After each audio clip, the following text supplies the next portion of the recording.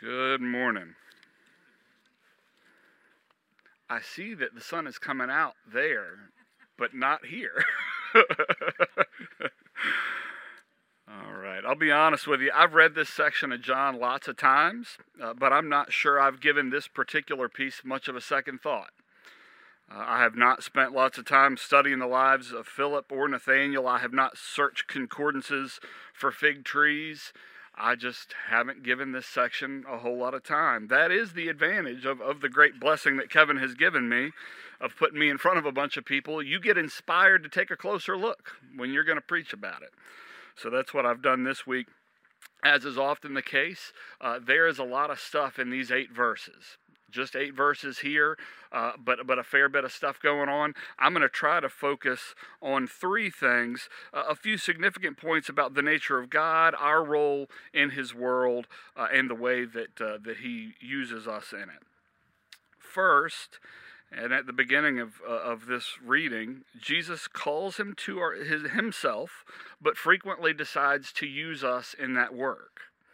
He uses us as part of our plan. In my Bible, the header for this section is called Jesus Calls Philip and Nathaniel, which makes pretty good sense. I think that's close. Verse 43, the next day Jesus decided to go to Galilee. He found Philip and said to him, "Follow me." So this part's pretty straightforward. Jesus says, "Follow me," you follow him. Simple as that. One can imagine that if God incarnate looks you in the eye and says, "Follow me," you'll likely take that hint. The gravity of those words coming from Jesus in person is almost unimaginable. Follow me. God calling his people is nothing new. Our Old Testament reading from 1 Samuel tells us a sweet story of God calling Samuel as a boy, but Samuel didn't yet recognize the voice. He keeps running to Eli saying, "Here I am, you called." I can identify with Eli. I'm used to young people running to my bed and waking me up for all variety of things. "Here I am, you called." Eventually Eli figures out what's going on and tells Samuel, "Lay back down, and if he speaks to you again, say, 'Speak, Lord, for your servant hears.'" And Samuel learns to recognize God's call. So all this sets the direction of the action. Back to the story in John, these men are being called by Jesus to Jesus. First he calls Philip, then Philip tells Nathaniel. Just a few verses earlier, we heard a similar story. Andrew heard John speak about Jesus, "Behold the Lamb of God." And he followed. And then he goes and tells his brother Simon Peter that good news. I don't know about you all, but I am not very good about holding on to good news. I've gotten a little bit better about it. Early in our marriage, I don't think Andrea ever received a gift on the day of the occasion. Because once I had the gift, it drove me insane. I could not wait to share the good thing with her. So she's gotten lots of Christmas presents in mid-December, several birthday presents the first week of June. I cannot help myself. When I have that good news and I know that thing is going to make her happy, I think we have an innate desire to share good things with people that we love. So that's part of what we're seeing here. With Andrew and Philip, they have the very best news. They cannot wait to tell someone. They can't wait to share this good news that they have. Philip goes and tells Nathaniel, so Jesus has chosen to use Philip to reach his friend. This is a beautiful part of God's way of working in his world through his people. From early in Genesis, we're told that humans are made in the image of God and given dominion over creation. This means that we're not mere passengers on this roller coaster, regardless of how this last year has felt. We occasionally get to hold the paintbrush and take an active role in creation and in God's work of establishing his kingdom.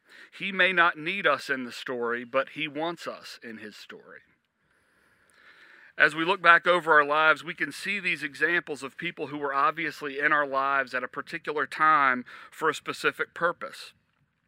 Perhaps someone to show you kindness when you were in a low spot, someone to offer shelter or protection when you were vulnerable, or maybe someone to speak the truth when you were misguided, in my case. At the time, you may have been entirely oblivious, but in hindsight, God's purpose and where he places you and other people can be so clear. Without a doubt, you've also been the person that God was using to bless or protect someone else in a time of need, perhaps without even knowing it. So like Samuel and Philip, we hear God's call and we try to play our small part. Secondly, Jesus calls us to himself where we are and how he sees fit. Jesus tells Philip, "Follow me," and Philip listens. Nothing to it. Philip tells Nathanael, I imagine pretty excitedly, "We have found the one that Moses and the prophets were talking about. It's Jesus of Nazareth, Joseph's son." And Nathanael says, "Say what?" Nazareth, Jesus? No, I don't think so.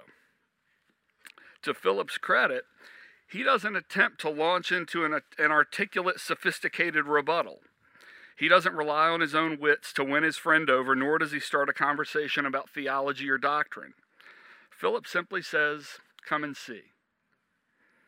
He just points him to Jesus, not to a theory or to a law or to an argument, but to the person of Jesus. I know what he's done for me. You go see for yourself. I could learn something from Philip. As is often the case, Jesus takes it from here. He shocks Nathanael by recognizing him, and when Nathanael says, "How do you know me?" Jesus tells him, "I saw you over by the fig tree before Philip talked to you." Immediately, Nathanael says, "Rabbi, you are the Son of God, you are the King of Israel," and Jesus says, "You ain't seen nothing yet." So Nathanael doubted, but that's all right, because when he saw truth, he recognized it and he accepted it. Dan Velker used to work for a pastor down in Florida named Steve Brown. Real bright guy. He still has a radio show that you can listen to on podcast called Key Life Ministries, and another one called Steve Brown, etc. Key Life is great. It's like 10 minutes a day. But Steve did a whole series on doubt. So I'm listening to this series, and he says, doubt is fine. Doubt's natural. It is not uncommon to have doubts. Don't beat yourself up about having doubts. However, when God answers your question, when God reveals himself to you, believe that. Don't cook up another reason. Don't dream up another excuse to pull up another doubt. Just take him at his word. Believe Jesus as he reveals himself to you. Don't look for a loophole. That's what Nathanael did here. He had his doubts. He saw truth. He believed it. Lastly, in this passage, Jesus gives us a hint about who and what he is. In verse 51, Jesus says, "Truly, truly, I say to you, you will see heaven opened and the angels of God ascending and descending on the Son of Man." This isn't Jesus bragging to Nathanael that he has a better trick than the fig tree. It is instead one of the many times in the New Testament that take us back to visions and prophecies from the Old Testament. This one points back to Jacob's ladder, which is in Genesis 28. By this point in Genesis, it is a dumpster fire. All sorts of bad stuff is going on. This specific spot, Jacob has just tricked his father Isaac, stolen the blessing that was due his older brother Esau, and is now running from him. In the midst of that, in verse 12, he has a dream. "And he dreamed, and behold, there was a ladder set up on the earth, and the top of it reached to heaven, and behold, the angels of God were ascending and descending on it." That ought to sound familiar. "Behold, the Lord stood above it and said, I am the Lord, the God of Abraham your father, and the God of Isaac."